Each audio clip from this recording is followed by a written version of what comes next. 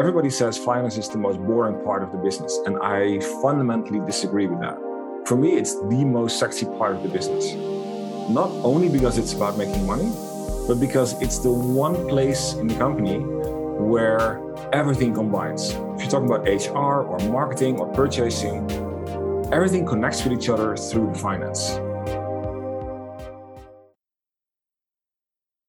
When we think about the complex and intricate nature of business, we make considerations for our own staff and departments, external matters like suppliers and supporting services like your accountants or your advertisers, and finally, the customers and whether or not they'll be coming back. The takeaway that stands out to me above all else from my guest Rob de Braak of Insight Matters is that finance is what ties all of this together. So when they say you deserve the same insights as corporate CEOs, you might want to listen in for the next hour and find out what those are.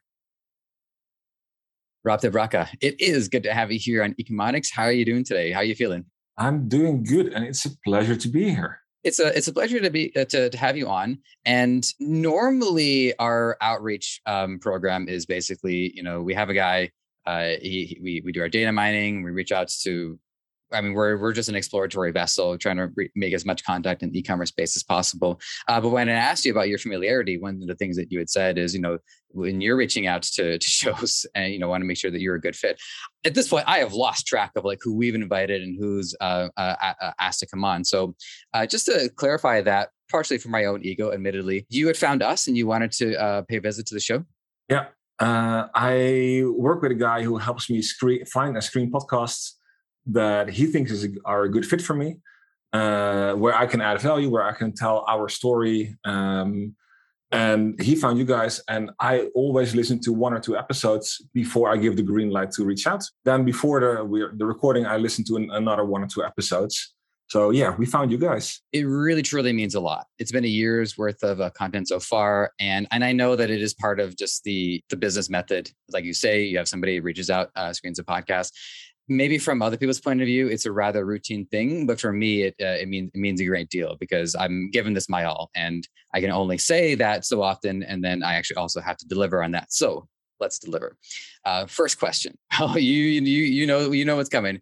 Here goes. Yeah. Tell us, what do you do? And what are you up to these days? These days, I'm up to running Insight Matters. And Insight Matters is a financial reporting and analysis company. So we help e-commerce owners get data out of their financials. So we support them with accounting and bookkeeping, but especially the reporting layer on top of that to translate the value in the bookkeeping into basically meaningful insights for you as the entrepreneur. I have to say, what I appreciate from your background, and as you know, I'm always selective about when I feel the background needs to come up. But I guess in this case, it's going to be sooner than later. But what I appreciate from your background is that you have a wide variety of pursuits and a lot of experience in corporate structure, but also in entrepreneurship. And what we found from looking into your LinkedIn profile is for you, it is helping people get those insights and getting that clarity on their financials. That has been your driving factor. And so my first question in that regards is what is it about that's such a catalyst for you? My educational background is finance and strategy, and I've worked in a corporate job before, then became entrepreneur. As the entrepreneur, I was doing our own bookkeeping, and I found it such a boring task to do the books, but the value that we got from that, from actually seeing what's happening and understanding where the money was coming from and where the money was going, that was such an eye-opener. And later on, when I pivoted into consulting, and I would ask other people hey, show me your books, show me your reports, where are we? None of them would have a clue where they were. Everybody was faring blind on their intuition, on their gut feeling, or on small pieces of data. And it just blew my mind that some people can grow a company to $20, $30 million in revenue without understanding their numbers. I find that scary. And for me, it's not even actually about the numbers itself. It's much more the story behind it and the information that's hidden in there that tells a story that basically tells the story of the whole company. So everybody says finance is the most boring part of the business, and I fundamentally disagree with that. For me, it's the most sexy part of the business. Not only because it's about making money, but because it's the one place in the company where everything combines. If you're talking about HR or marketing or purchasing, everything connects with each other through the finance. So in our eyes, it is the most powerful lever that you have to make decisions on where to invest, when to hire, which products to cancel. All of that has a financial background. I agree with your statement that it all ties into the finance, because I mean, business at the end of the day is, I mean, we always say on the show, it is about, solving problems and being of service to others. But in a much more pragmatic sense, it is about the money. And there's a number of things that stuck out to me from what you're describing, and so I'll go through them. The first is the storytelling aspect of the data. And I have to say, coming from my quirky, arts background, we're the storytellers of the world.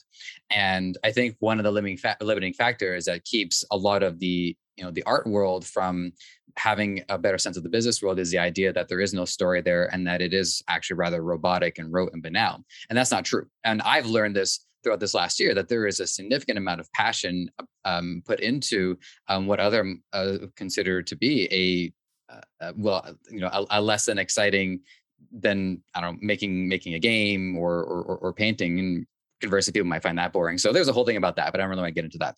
What I wanted to ask about was, when you identify the story, what I'm hearing is there's actually two stories, and I don't know if they're intertwined.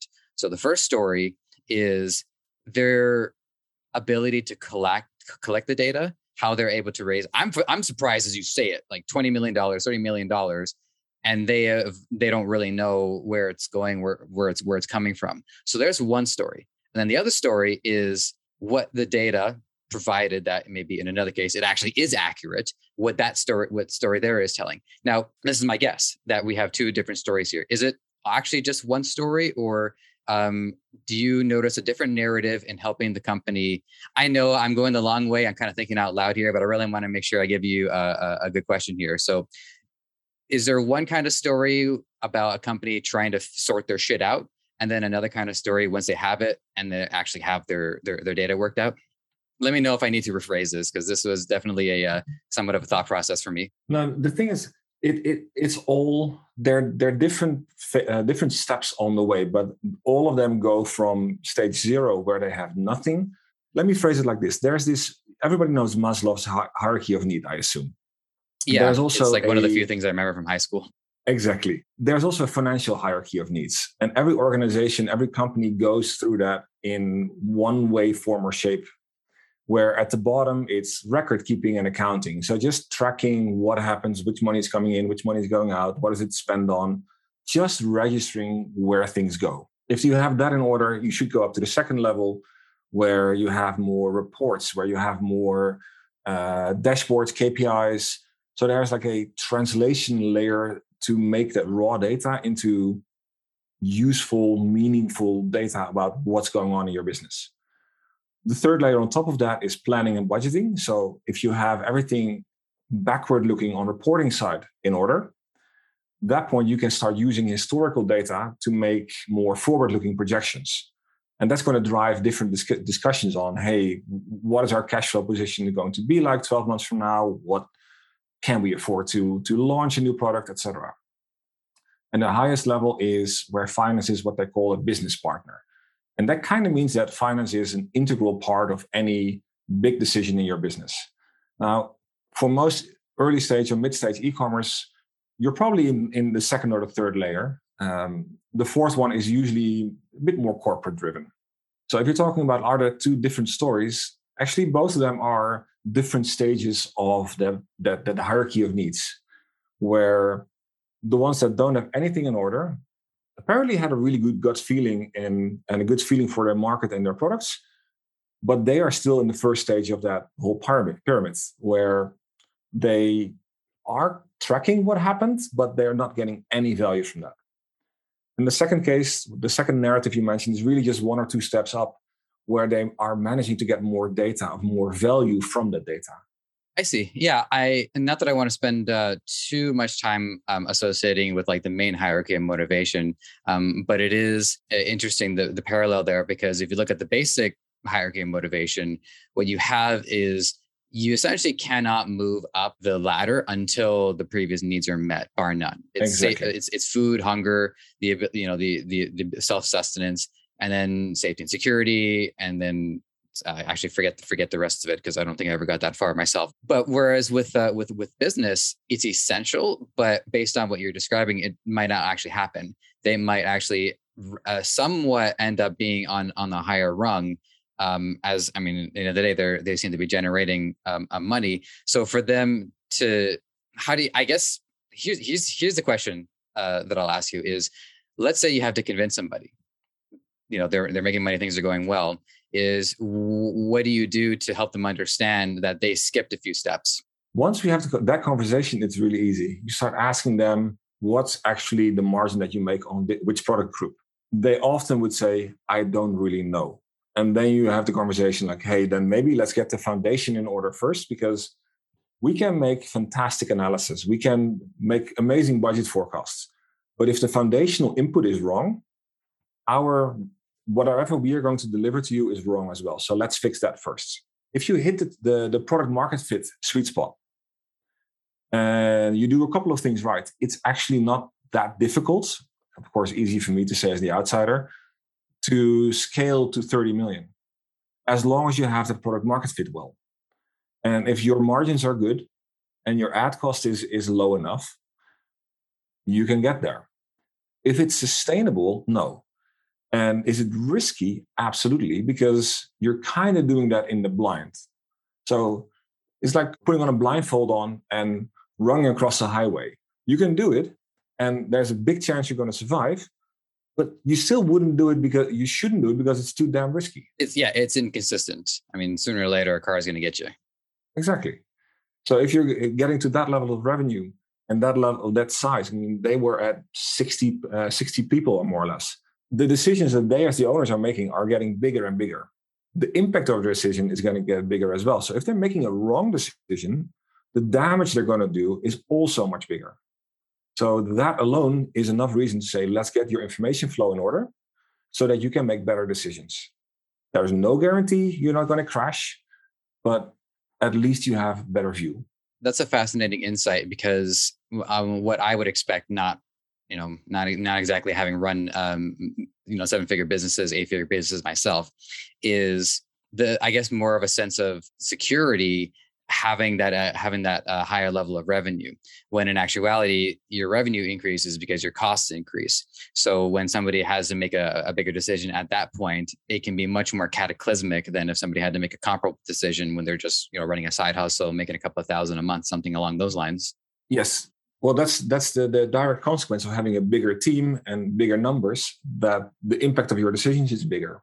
Again, that's the reason why you want to have better information, so that you can make the better decision based on data. And ideally, the data corresponds with your gut feeling, because that's the best validation you can get. It's always interesting if the data conflicts with the gut feeling, because then you're going to have an interesting discussion about, hey, what might be wrong in the data, or where does your gut feeling come from, and what is actually the reality or the truth in that case? I might want to ask you a little bit more about gut feelings, but I'm almost like developing a segment here as of yesterday's episode, where I do like, okay, now for the unpinning section. So I might unpin that later. There was another thread that also came up around the same time that I asked you about the multiple narratives. So this one is about quantifying what I think can be rather difficult to quantify in a business. So for instance, one of the positions that you had mentioned is human resources. And this somewhat ties in the 80-20 rule, where if you consider that 80% of the value comes from 20% of the company. So you have this more nebulous state in the remaining 80%, where there's customer success, there's human resources, there are numerous support staff that you can't exactly draw as clear a conclusion from them as, say, your sales staff, who are very clearly drawing a conclusion because you're measuring how much they sell. So the obvious question is this a challenge? I'm kind of assuming that it is a challenge. So more advanced than that is, and tell me if I'm wrong about that, by the way, but I guess more in depth than that is what measures can you take to accurately reflect the positive or negative impact that the 80% are having rather than the 20%? If you're looking at your cost structure, it's very, like you say, identifying the value of salespeople is relatively easy. Identifying the value of a good purchaser is also relatively easy. Let me tell you a story about when I was still working in the bank, my first corporate job. They were trying to cut costs, and they looked at the call center, and the whole idea was the management thought costs there were too high, we want to cut. So they looked at how much time does the every agent on average spend on the phone with a customer. And that was, I forgot the numbers, but let's say 3 minutes. So they reasoned, well, if we cut that down to 2 minutes, then we can save 1/3 of the cost because we have less time, we can let go of some people. So they started managing that team on average time on the phone with a customer. And they actually got it down to 2 minutes. However, the effect was the cost went up because all of a sudden, instead of incentivizing the agents to focus on solving the problem of the customers, the agents had the incentive to cut down the conversation. So if they didn't know the answer, they would just become rude almost and cut off the conversation. Or they would say, sorry, the expert is not here, call back tomorrow. Because that would get their average time down. The overall effect was more phone calls, more staff needed, and therefore actually higher costs. It's very difficult to say, oh, this cost is the one we absolutely need to minimize because there may be certain hidden value in there. Me being a finance guy, I would want to minimize my marketing costs. But I know that if I skimp on marketing costs, we're going to get the effect that the value that person delivers is less. So did I save money in that case? Probably not. That 80-20 distinction, it's really hard to use in this case, I think.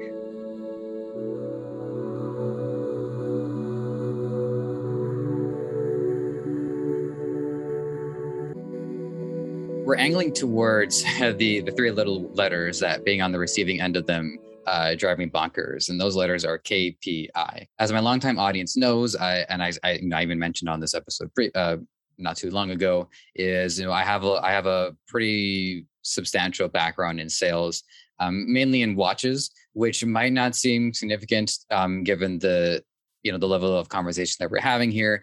But one of them is luxury watches, so like Rolexes, and talking with people who were rather high profile. So to me, that counts. And it's funny because you're talking about reducing the phone calls from 30 minutes to 2 minutes. That to me seems pretty drastic. I mean, even even shaving off 10 minutes might have been helpful. Overcorrecting is an issue that I think a lot of people face, whether they're running a company or they're just trying to figure out what time to get up in the morning. So one of the issues that I had with KPIs is that it wasn't like it was tracking the good and the bad. It was more they were deciding what were the positive qualities they were looking for and what were the negative qualities by their standards. And I basically, if I can, as a salesperson, I ignore them because when I'm on the phone with somebody, the only thing that matters is the other human being on the other side who is about to spend gobs of money on a watch. Yep. If I end up having a conversation with them for an hour, which has happened, and we spend like 20 minutes talking about Ayn Rand, we're having that conversation. So I often feel that I'm trying to act in the best interest for myself, for the consumer, and also for the company, because I know that if you give somebody bang up experience, they will call back and they'll want to come back. That's me, my mini rant for the day. I'm allocated 3 per episode. And so about KPIs, in your view, how have they been properly implemented that is fair and equitable to everybody involved? And if you have experience with how they can be implemented wrong, on the lines of doing a 2-minute call, which is like 95% shorter than the 30 minutes call, I'd like to hear more about that too. The number one thing that goes wrong with KPIs is that they pick the wrong KPIs, or they're way too detailed or not detailed enough. So if you want to set KPIs properly, what you need to understand is what are they serving? Because KPIs are never the purpose in itself. They are a gauge to measure the progress towards another goal. So what is that goal? That's where you got to start. And for this audience, if you're running an e-commerce business, are you trying to build a Tim Ferriss 4-hour workweek kind of business? Are you trying to build the next Amazon? That makes all the difference between what KPIs you should be tracking or running your business on. So the first thing you got to do is be very, very specific. What is it that I want to achieve? And how do you quantify that? Because every goal has a financial translation of it. That 4-hour work week, that still means that you want to take out a certain level of money every month to pay for that lifestyle. Or if you are looking to build the next Amazon, you probably have a certain revenue or valuation target in mind that you want to hit. So make that a financial quantifiable goal and then translate that back into the metrics that actually lead there. Now, we are mostly focused on the finance side. So we would be looking at revenue, margins, cash flow, these kind of things. But there are also leading indicators that are arguably as important or maybe even more important than the strictly financial ones. And it really depends on your business and your goal and your structure to see what they are. Anybody that tells you like, oh, in e-commerce, you need to have your CAC versus LTV ratio needs to be at least 4. As a rule of thumb, fine. As a hard KPI, it really depends on your specific goal, your business, if that's actually the right one. What we usually do, and what I think is absolutely critical, is spending a lot of time upfront honing down on what's the goal. Because if the goal is wrong, the KPIs will be wrong, and you're going to push your business into the wrong direction. And I don't want to cooperate on that. Could I solicit perhaps a case study? I mean, client confidentiality in full effect, but I'd love to hear if you got one, a specific example of kind of readjustment for a KPI that turned out for the better. We had a client, e-commerce space, who was incredibly focused on his marketing spend. We want to get our customer acquisition cost as low as possible. And if you're strictly selling on Amazon, I can kind of understand that because you don't own the customer, but they were doing the majority of their business through Shopify. So the number one thing they would look at every day was, what is the acquisition cost yesterday? How much did we spend in ads? How many customers did we acquire? And so what's the value of that? And therefore, they completely ignored the potential of upselling and repeat purchases from those clients. So one of the after it was clear that they were looking to sell the business somewhere down the road, that was their main objective. For us, the conclusion was very simple. Having a repeat customer base is a much more sustainable business to sell, and therefore the higher valuation. So if you want to sell this business at, let's say, $20 million, you can keep burning money on ads, and to a certain extent you have to, but focusing much more on the lifetime value of that customer and the number of repeat purchases with a certain gross margin target is a much more sustainable way. Growth might be a little bit slower in the short run because you acquire less new customers. But overall, after at least at most a year, your revenue and especially your profit will be substantially higher. That took a little bit of massaging, basically, and a couple of discussions before that landed. And now their ad spend is down with, I think, 70% or so, because they have invested much more in email marketing and in other retention strategies. Right. Okay. So remarketing was their blind spot, and we've certainly had a number of people on this program throughout trumpeting the values of remarketing. I mean, the way I tend to summarize it is that the colder the customer, the more it's going to cost. So the further they're all on in the funnel, the warmer they are, and not to denigrate the company because they're doing much better than I've done. It's rather significant in business, and so in the same way that another business might not have their books set up correctly, there's this underlying almost this encouraging factor where you can actually still do pretty darn well even if you are missing out on certain key factors. So it can just be this huge sigh of relief and this huge wave of opportunity to realize that one of the legs holding the table has been weak. We fix that up, and then all of a sudden it has completely changed the way we can do our business. Yeah, well, at the same time, that was one of my biggest lessons in corporate. Even the big corporates, they look shiny from the outside. Inside, a lot of it is holding together with sticks and wire, because it's just not as solid as the marketeers and the brand experts make it look. So also, if you as an e-commerce entrepreneur look at your competitors, yeah, they might be doing better than you in certain things, but that doesn't mean that they have their shit in order. So this next question, I understand that this is probably not your area of expertise, but I'm going to put it out into the ether anyways, which is, do you see in perhaps the clients that you're working with, how much they've been keeping track of really the employee satisfaction, productivity, labor, happiness levels? Because I know this gets into a pretty difficult area to quantify, but I think if there's a compelling case there that if the employees are unhappy, the lowers productivity. So has that been able to crop up in data in a meaningful way? The short answer to that is no. We have seen in our agency clients that has an impact, where the leadership style of the founders or the owners would have an impact there on employee turnover. And employee turnover is costly. On the e-commerce side, not so much, simply because it's much more capital intensive and a lot of the work is SOP driven. So it sounds not so friendly, but a lot of those people are somewhat replaceable. So employee satisfaction there, employee costs are not that high. So if we've seen people overpay 10, 20% over market rate just to keep people in and keep them happy. So in e-commerce, that's not a big issue that we see. Yeah, I pointing out the significance of SOPs in e-commerce.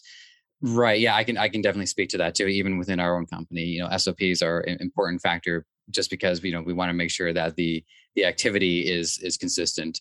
With having so much initiative that an e-commerce company has to take, and with so many risks that it has to take, the importance of SOPs cannot be understated, because it allows for certain things to be more predictable, so that when people they don't have to take chances on things that are unnecessary to take chances on. This is one that's just out of curiosity. It's kind of more for my clarification, because one of the things that we had stated is, because you're working with consulting and agencies, then there's also e-commerce, and then there's like other online businesses. And what I was keen to ask you about that is, I guess, what's the line between those businesses and why exactly are they not e-commerce? And so in your frame of reference, how do you specify e-commerce? E-commerce for us per definition has inventory. Okay. So we don't have any dropshipping clients. That would be the gray zone there. But anybody with a Shopify store or an Amazon store, or even if it's wholesale, we would consider that e-commerce. And if you talk about other online businesses that are not e-commerce, in our case, that would usually mean a company with like a portfolio of affiliate sites, for example. So no inventory. Okay. I just wanted to ask that. I mean, my perspective on it, I have somewhat of a very broad reaching it, just in that if it's an online transaction, I count it. So I've said, well, Uber is e-commerce because you got to order a ride online, but that's my own point of view, and it also has to do with like a larger through line, which to me is this merging of e-commerce into commerce, and eventually you won't really see businesses running without some sort of online component. So this is a bit of like a through line for me. True. To be honest, we take the separation as e-commerce has inventory and it's purely a pure play e-commerce store, basically. Companies that are bigger and retail and e-commerce, and a couple of the examples you just mentioned, we wouldn't work with them because they're too big. They have their own in-house teams. Coming back to one of the things that we had talked about a bit earlier is, the challenge of and convincing, and as you say, massaging clients to make these alterations. Now, I'll tell you a quick story. I'll try to do this. I'll try not to embellish too much, but my girlfriend and I are looking into mutual funds. Go to an office. The expert, he shows us a chart that we're not allowed to take home. It's somewhat confidential information, but basically what he showed was, over time, even though there were dips in the market, it largely is on an increase. And so you don't look at those dips in the market as a time to panic. You actually look at them as an opportunity to buy more units so that when the market corrects, it continues to go upwards. Now, I was convinced about mutual funds before, but that made a huge difference, because seeing, the growth from, say, like the 1970s until now, dips and all, it allows for a lot more peace of mind in the overall growth of it. So that's the data that somebody uses to convince me on something like that. So the question that I pose to you is, in this situation, what do you have to show to indicate that the decision you are making for them is the right one? We are not making any decision for them. Okay. We are, if anything, we point out at their own data and ask questions. So you won't hear us say like, hey, you have to do this, because it's not our call. we say, we see this trend. We look at this chart, we see this data, we see this trend. So that makes us think this is probably what's going on.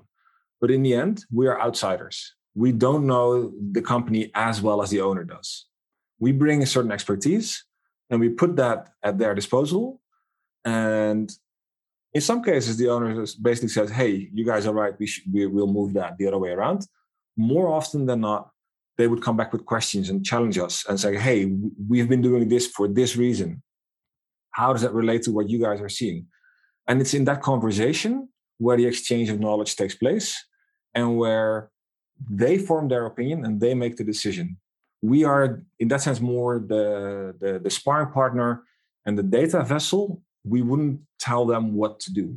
Okay. I appreciate that. Sorry if I drew a conclusion there that I shouldn't have. No worries. That's kind of the role of the advisor. So we advise, but we don't have the full picture. Just like when you talk with the insurance agent, he doesn't understand your personal situation as well as you do.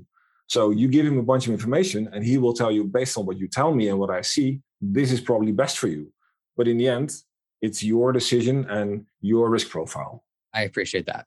All right. So this next one that I have that I've ready to ask you. So, one of the, this is, quote from the website, basically, that you want to offer people the kinds of insights that a CEO would have. What would be an insight that would separate a CEO from an average seller, and making sure that both examples are looking at the same kind of information? The corporate CEO would have a very clear, detailed report with all the KPIs that he wants to see. The seller would usually have the Amazon or the Shopify dashboard and a couple of other things. So what we do is we bring a dashboard to the owner that shows the full financial picture. So not only the sales side, but the overall financial picture.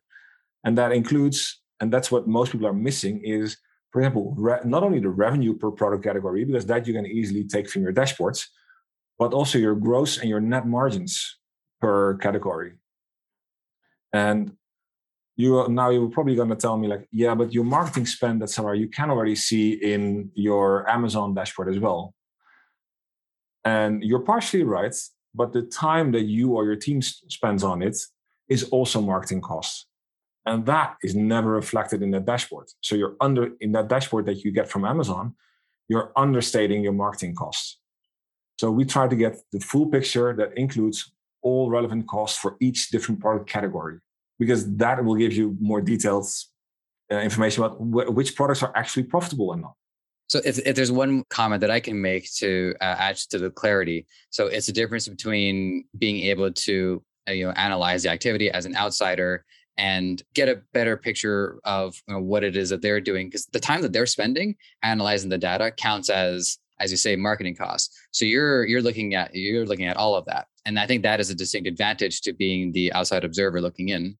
And especially if it's a marketer founder, they have a tendency to still spend a lot of time on it, and maybe they could, maybe they should. That's up to them.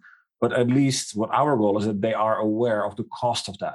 All right. So one of the things that we wanted to make sure that we got to, and we've been pulling on this thread and here or there, at least thus far, is the degree of granularity that we're looking in here. And again, I think this is better served with an example if you've got one chambered. So you're advising, somebody is looking at the translating the bookkeeping data into a more usable, actionable insight. So how granular are we really going here? And again, I think our audience, and even for my sake, an example would be helpful. The short answer is as granular as needed. Okay. We have, for example, a client in the supplements industry or the supplements niche. They have, I think, about 10 or 12 different product lines. We give them a P&L for each of them. So they can look at the P&L for each of the product lines and say, like, which product group is actually doing better? Where are we investing in the marketing? Where do we expect the return? And are we tracking that? If they would lump it all together in just, okay, we spent X on marketing and do we see the revenue grow? They would miss out on a lot of the data that is there. They just wouldn't see it. So we go to that level. I'm thinking we can go more details, but I would argue in most cases that's not really relevant. Because then you go to a super detailed operational level where we are trying to look for monthly reports that give more strategic level insight. So you don't want to go too detailed and granular, because that should be more on the operational level in your team. Coming off of the conversation that I had yesterday, which if you're listening to this in order, it was with Be Profit, and one of the challenges there as well is also where you draw the line between what is it that should be tracked and what's not. And the example that I gave him is, let's just say as a freelancer, am I going to write down electricity? I mean, yes, I technically need it, but am I actually going to be putting that onto my sheets? I think there's the line there is also has to do with, well, I mean, electricity is just a general living cost. So it's not like I only invested in it to run my business. I also invested in it so that I can, live like a civilized person. Is there a point where you say, this is the kind of thing we don't necessarily need? This is the kind of thing that's not exactly helpful to your picture. As you're describing, it has a lot to do with the operational costs. So, I mean, it's still important, but if it doesn't really factor into the strategy and decision making, then I can see it's not worth the extra time to look at. Yeah, if you talk about like the electricity cost of your home, to split that out, like how I use my laptop this amount of time for personal, this amount, no, that would not in any way be material. Of course, the bigger you get, the higher the threshold becomes for material. I've seen people expense like $2 paper clips, etc., in their company. And if you want to be a purist about it, you kind of should. I find it hard to put a number on there, but on your gut feeling, you kind of know that something is relevant or not. And $2 box of paper clips definitely doesn't meet that threshold, no matter how small your business is. If you're talking about $50 sample costs, yes, you definitely want to track that. So somewhere in between that is the cutoff point. Right. Yeah. I mean, I think just touching on the storytelling component of it, I think if somebody was that specific about measuring paper clips, there's something interesting about the person doing that as well as the business. Yeah. The only place where I can imagine that it makes sense to count the paper clips is if you're doing a super high volume production line where you use tens of thousands of them per day. Then I can imagine. Other than that, don't even bother. Now that Shopify has upgraded to version 2.0, we needed to make sure we were up to speed. So we've released version 4.0 to ensure that we're 100% equipped to take advantage of the 2.0 revolution. If you haven't upgraded your store, head on over. And if you haven't gotten started, now's as good time as any. The next one that I wanted to ask you, this is somewhat tying into what we mentioned about KPIs, is you have targets, and targets can be missed, targets can be hit. And what I was keen on asking is, knowing the difference between a realistic target versus an unrealistic one that happened to look realistic at the time. I don't feel qualified to tell you how to define if a target is realistic or not. The only thing I can tell you there is every quarter or latest 2 times a year, revisit the targets. If your Q1 is horrible, you're going to be demotivated throughout the year if you don't revisit your target. And at the same time, if you revisit your targets too easily, you give yourself too much slack, and you may not be ambitious enough depending on where you want to go. So I would say there the cycle should be: set the target, execute as good as you can, and at the end of the quarter, evaluate, because you're going to be off. Either you're going to be too high or too low, and evaluate and understand why you're off. So was the target not high enough, or was it, in hindsight, impossible to begin with, or did you make mistakes? And learn from that experience to set a better target next time. It's a learning process. The same with forecasting, with budgeting, and cash flow forecasting as well. Anything that's forward-looking is never an absolute science. The only thing you can do is learn from your past experience, using tools that are available and methods that are available to get more accurate over time. But it's never an exact science. And I recognize that, with the different questions prepared, some of them not quite within your position of authority, but it's always better. Just throw it out into the ether and then let's just see how it goes. So I appreciate that. And in the interest of that, the next one, kind of along those same lines, is also about the wasteful spending versus growth opportunities.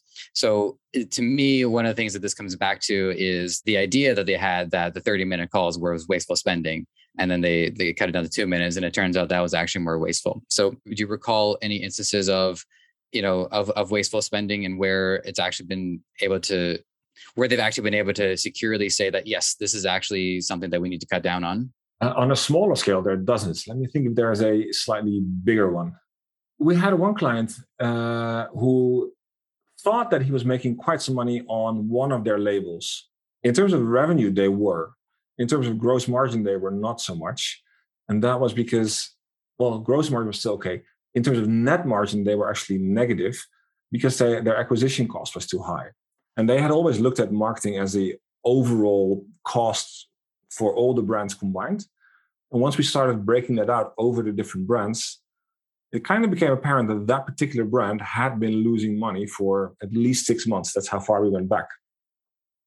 So the conclusion for that was they spent a bit of time trying to figure out if they could revitalize the brand and make it profitable. But in the end, they decided to kill the brand because they didn't see how they could make it profitable. So in hindsight, all the marketing spend on that brand was wasteful. The flip side to it is also growth opportunities. But I think in some way, when you notice that something is wasteful and you cut it out, that actually ends up yielding growth anyways, because saving is a form of growth. So, okay, well, now this money, we're not spending on it anymore. We can either repurpose it or we just have it. Either way, I think cutting losses even counts as growth in its own way. It freed up a lot of mental resources and financial resources from the owners. They now had the brain capacity to not worry about 5 brands, but only about 4 that were actually doing better. And they were not burning a lot of money on it. So it facilitated faster growth of the other brands. Here's a limiting factor that I have is the first limiting factor is being able to look at a dashboard and understand the different metrics. So let's just assume that we've gone past that. I think the next limiting factor might be understanding the relationship between them. So, if I'm looking at LTV in a vacuum, what might not be clear to me is what are the other metrics that are influencing that? Because if I were to alter one, I'm going to alter another one and not even really realize it. So I could start broad and say, is this actually a challenge, or did I just pull this out of thin air? And then more specifically, even for start out sellers, what would be what are certain interactions that I think people really need to pay attention to? First of all, yes, that's a challenge. And that's in our service, we do a couple of things. We do the accounting, we do the reporting, we do the dashboard. The one thing that seems to add the most value is the walkthrough video. It's a 20-minute video that talks through the whole narrative of all the metrics and how they interact. That's the one that gets the most positive response, because that's where, instead of seeing 12 different pictures, they have one story. So definitely yes. Which ones are interacting? It's very business specific, but there are... Well, I guess for us, it's e-commerce would be the most significant one that we want to know about. Gross margin is probably... let me first start by saying one thing. Revenue is way overvalued as a metric. Don't stare at revenue. It's a nice vanity metric. It's really nice to tell the neighbors or your friends how big your company is, but it's utterly useless as a metric.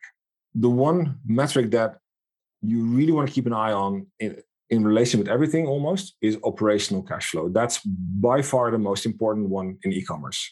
Second, we see a lot of interaction with inventory turnover ratio and operational cash flow. So the faster you turn over your inventory, the better your operational cash flow. The other one is the difference between gross margin and net margin for a brand, and the marketing cost, the ACoS, the advertising cost of sales. That's usually the biggest chunk between those two steps. So those 3 are very, very tightly related. Let me think. There are a couple of others that don't jump in my head at the moment, which is not a specific metric, but the payment terms and to suppliers in combination with lead time is a very important one to play with to manage your operational cash flow. So if the lead time is shorter, the payment terms are a little bit less relevant. If the lead time is very, very long, you really need to manage your payment terms with your suppliers, because that's most likely the number one thing that's going to kill you. Of all the ones, I think the one that I was most fixated on is cash flow. So I'm going to use this as an opportunity to make sure I understand it as well as I should. So my view of cash flow is you have your revenue, and then you have your profit, which is all the money that you have left over after all of your costs are cleared. Let's just say on a month-to-month basis. So my assumption is that the cash flow is now the profit that is put back into the company. And then you do have, the money coming in from the customers, but I would assume that is, where the revenue comes from. I guess the part that I'm not clear on is, where you draw the line on what is profitability. So if your costs include your employee overhead, if it includes, let's just say you're renting a building, electricity, software, and all of that, is the profit at that point purely the profit, or is it still, it's like revenue in kind, where, okay, well, even this has to go back into the company. This is going to have to cover something, by next month anyways. First of all, I'm really happy you're focused on cash flow, because if there's one thing to remember from today, it's value cash flow over everything. Yeah, cash. So your gross margin is really your revenue minus the cost of goods sold. And cost of goods sold includes the product costs, but also the shipping and the warehousing. After that, you have your operational costs, like your marketing, but also your shipping to clients, etc. So if you're talking about office costs, that is below your gross profit, but above your net profit. However, when you say there's like revenue is your cash flow in, that's definitely how it should be, but it's not necessarily the case. So in a lot of cases, Stripe, for example, may hold, or Amazon as well, may hold your money for a bit. So if you sell today, it takes you 2 weeks before you actually receive the money. So today you book the revenue, but the cash flow is 2 weeks from now.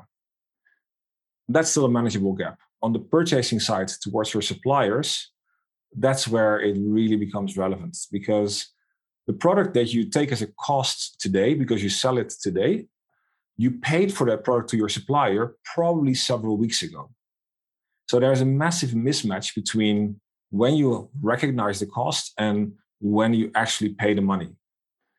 Managing that difference is, outside of marketing and sales, the number one challenge for e-commerce. I mean, if I can even attempt to simplify an issue like that. So let's just say, for instance, I place the order with the supplier in October, but the product doesn't arrive and doesn't sell until like December. And so that cost, it happens in October, and then in November you have the revenue generated from those product. But this is me just trying to understand it, is you don't have you might, if you're not paying careful attention, you might lose the thread between the time that it took to order it, for the product to arrive, for it to be sold, and then for the revenue to be generated. So indeed, if you place the order to your supplier in October and you get the product in December, and let's say you immediately sell it in December. When you sell the product is also when you recognize the cost of the product. But you paid your supplier in October. So you paid 2 months up front. So that also means that if you're growing fast and you want to build up inventory to accommodate future sales, you need to pay more and more inventory 2 months up front. E-commerce companies don't go bankrupt because their profitability is a problem.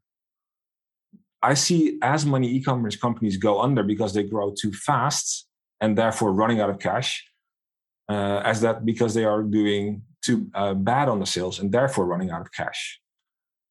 It's never profit that makes, or loss that makes you go out of business. It's always cash flow. And that word right there, I'm going to have to fixate on that one too, which is loss. So it's somewhat saccharine, but in a perfect world, all losses are either a lesson learned or an investment.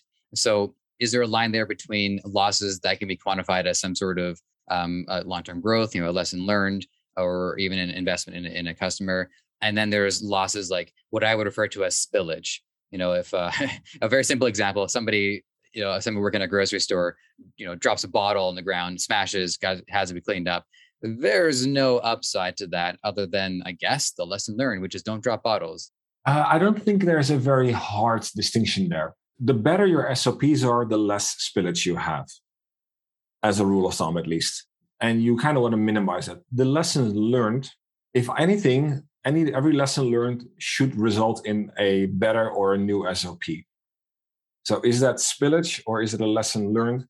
Every unnecessary spillage, however small, could or should also be a lesson learned. I don't really see a very hard distinction there, other than you want to minimize waste and you want to maximize the learnings from the mistakes that you make. I think that's a great takeaway right there. Is yeah, when you look into something like that, I even wouldn't have thought that can turn into an SOP. But again, this speaks to the long-term value of SOPs. Is again, even the unexpected can turn into something expected. So at least now we know. Again, going back to a rather banal example, is if an accident like that happens, now we know exactly what to do. It gets done faster, and as well, we've minimized the opportunity for the mistake in the first place. I don't think you should have the ambition not to make mistakes or not to have lessons learned, because that would mean that you're not taking any risks, that you're not trying anything new.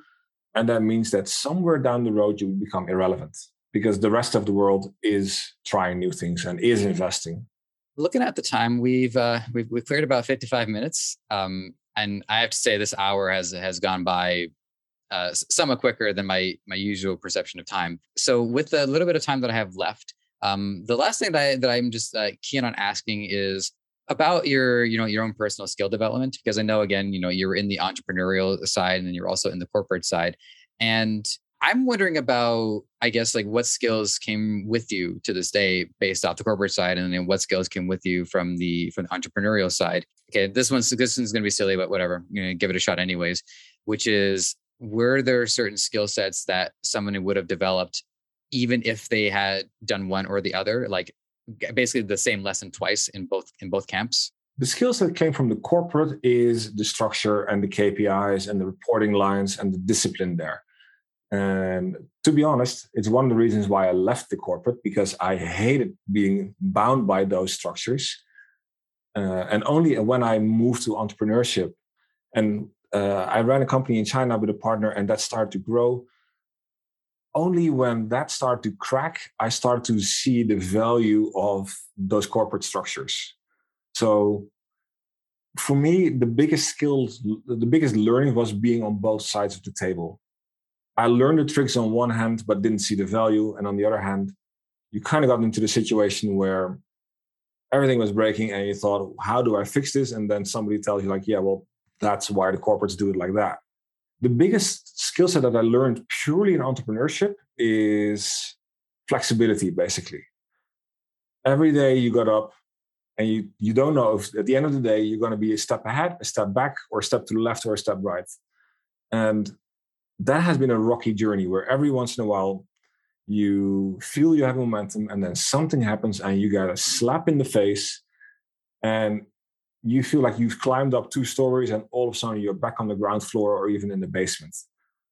The mental flexibility to take a deep breath, shake your head, think about what to learn from that and keep going again, only entrepreneurship taught me that.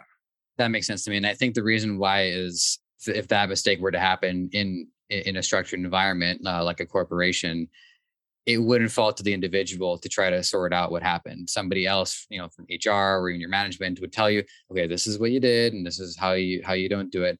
And it becomes more about memorization and less about the self-initiative it takes to learn on your own. Yeah, and even if you wanted to do something that had the risk of falling down so much, you would have to ask permission from 1 or 2 levels above. And they would have been in that before, and they would tell you, no, we can't do that because of X, Y, and Z. So in terms of efficiency, that might be better. But in terms of learnings, I prefer the entrepreneur side. Yeah, I'm I don't know. I'm a mix. I mean, being in a structured corporate environment, it has its advantages, and I'm not talking about my current position. Really, just more thinking about previous positions, and always looking for ways to kind of bend the rules a little bit, see how I can adjust things for my own. This is coming from my creative background, but my for being in the arts, is limitations are one great way to encourage creativity, because when you know where your restrictions are, it puts the brain in a different position to have to figure out different solutions to the problem. I'll just tell you a quick story and then I'll let you go. So one of the jobs that I had, one of the sales jobs, earlier one, we had sales targets, like $400 a day, $500 a day. But we didn't have commission. Essentially, the sale, your commission was basically your hours. So if you sold well, you got to work more. If you sold less, you worked less. And I didn't like that because I could, give it my all and do a great job. And if somebody comes in a day later, convinced based off my work, then somebody else gets the sale for the day.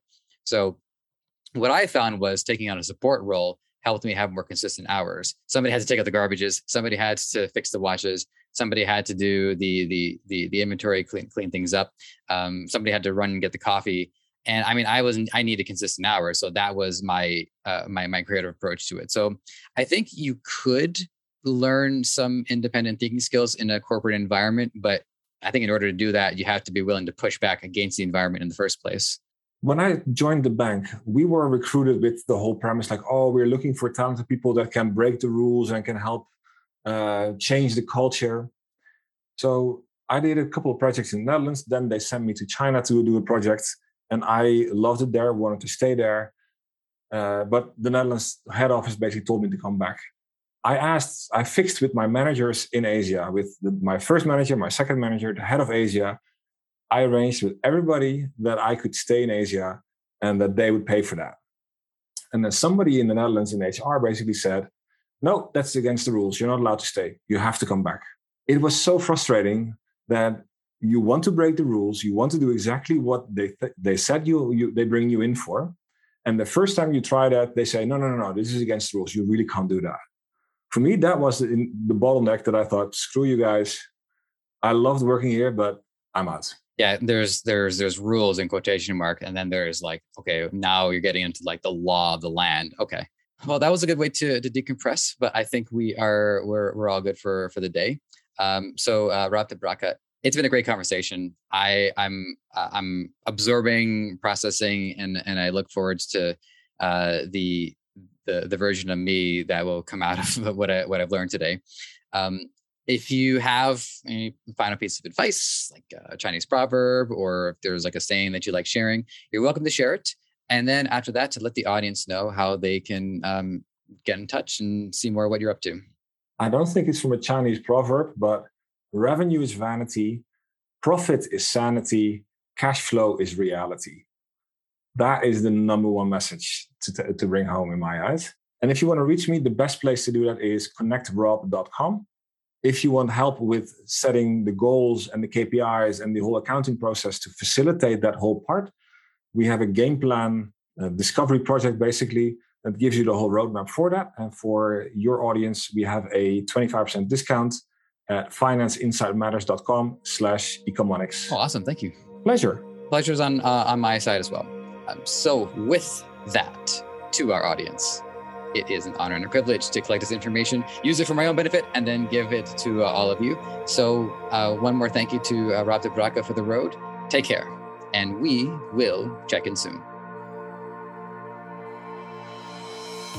Thanks for listening. You might have found this show on any number of platforms: Apple Podcasts, Spotify, Google Play, Stitcher, or right here on Debutify. Whatever the case, if you enjoyed this content and want to help us thrive, please take a few moments to leave a review on Apple Podcasts or wherever you think is best.